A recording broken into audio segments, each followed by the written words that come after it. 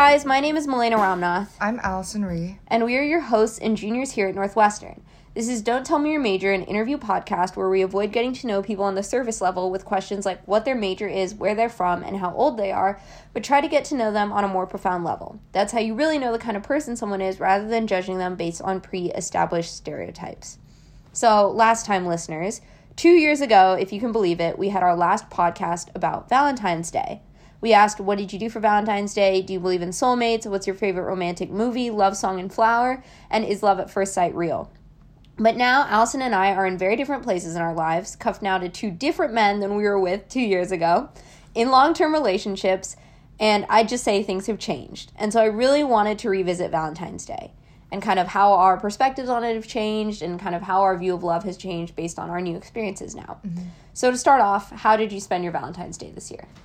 Well, Valentine's Day is only like a week or so after my 1 year anniversary, so we went out for that, and then Valentine's Day was on a Monday this year, and the Super Bowl was on Sunday, so we decided to just go a little more low-key, so we just ordered a party platter of sushi, and then we had chocolate-covered strawberries and watched The Haunting of Hill House. So it was really casual. I can't stand horror movies, so I don't know why that's cute to you. But no, I get it. It's like, oh, I'm scared. Then you get cuddles, whatever. I hate horror movies. They give me horrible nightmares. But I do appreciate a casual Valentine's Day because I will say, once you've been with someone for a while, like, you just start to appreciate that stuff more, honestly. I think. For Valentine's Day, for me, I am posh, and I'll take any occasion to have him spend money on me. And so we decided to go to Etta, which is a restaurant in River North I've been dying to go to.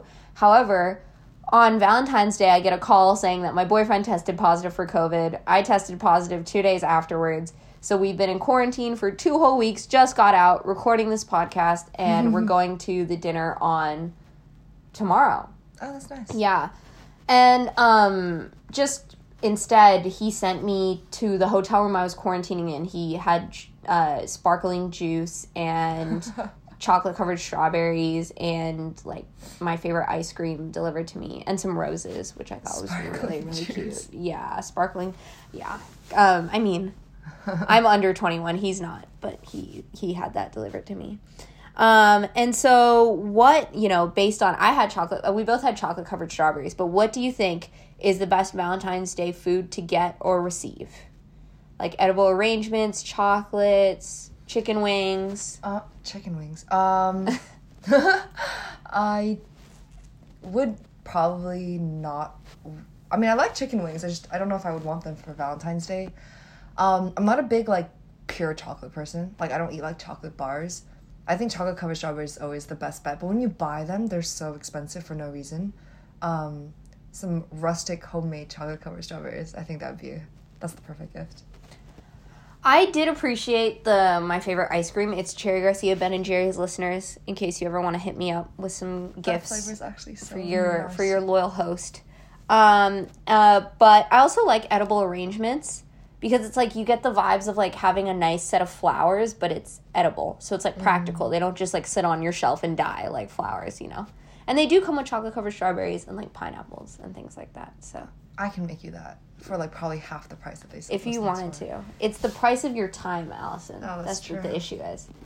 Okay, on a more serious note though. How do you think love... So you've been in a relationship with Noah. Hi, Noah. Sorry, I'm trying to be best friends with him. But you've been in a relationship for a little over a year now. Mm-hmm. I have my 2-year mark on Friday. Mm-hmm. How do you think love changes over the course of a 1 or 2 year relationship? I definitely think in the beginning of a relationship, it's more like butterflies and I'm so shy. I'm so nervous around you and like trying to like always look your best or like act your best. But I think that might be sustainable in, like, shorter relationships. Once you reach, like, a point where you've been together for over a year or, like, 2 years, you can't, like, hide those things about yourself, Like, they have to, like, see you as you are. That's why I feel like I've read this, like, I listened to this podcast with some TikTok about how, like, around this 6-month mark or 1 year mark, that's when a lot of couples break up because, like, you can't avoid who you are at that point. So if you don't like the person that your partner is, you'll realize it around then.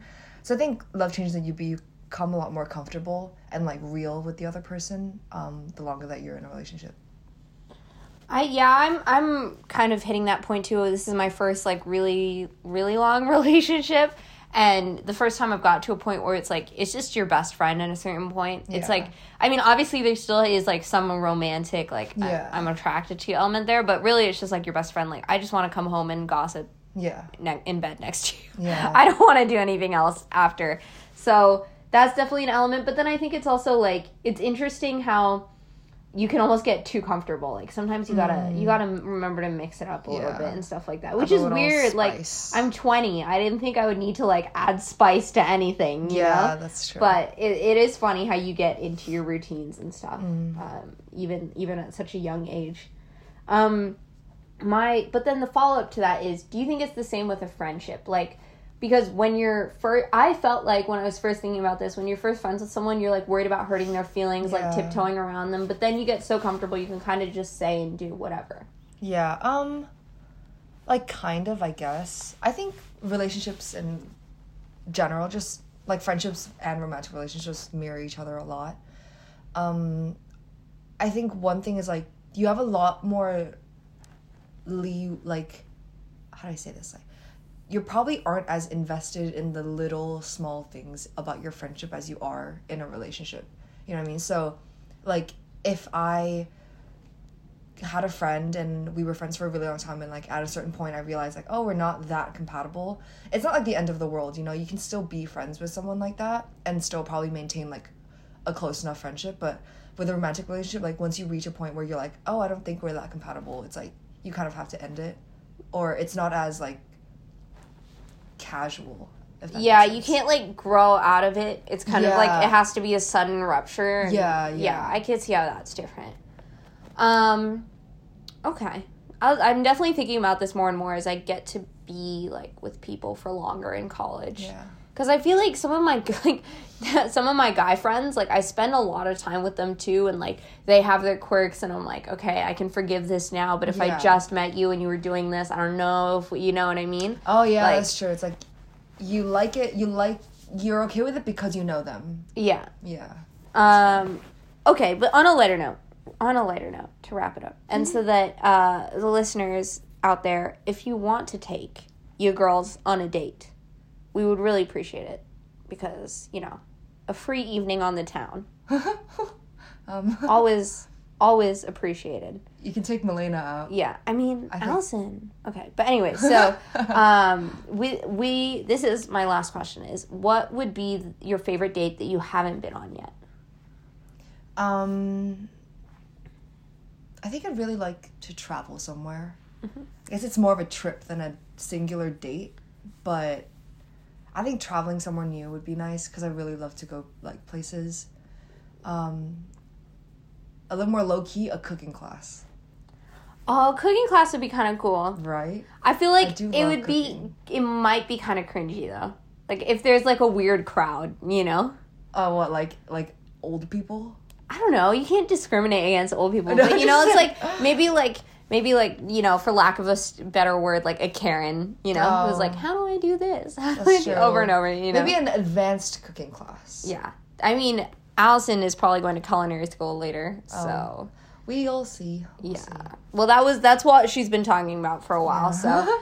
Maybe it'll end up happening. So she can take the advanced one. I'll be in beginners trying to make an omelet.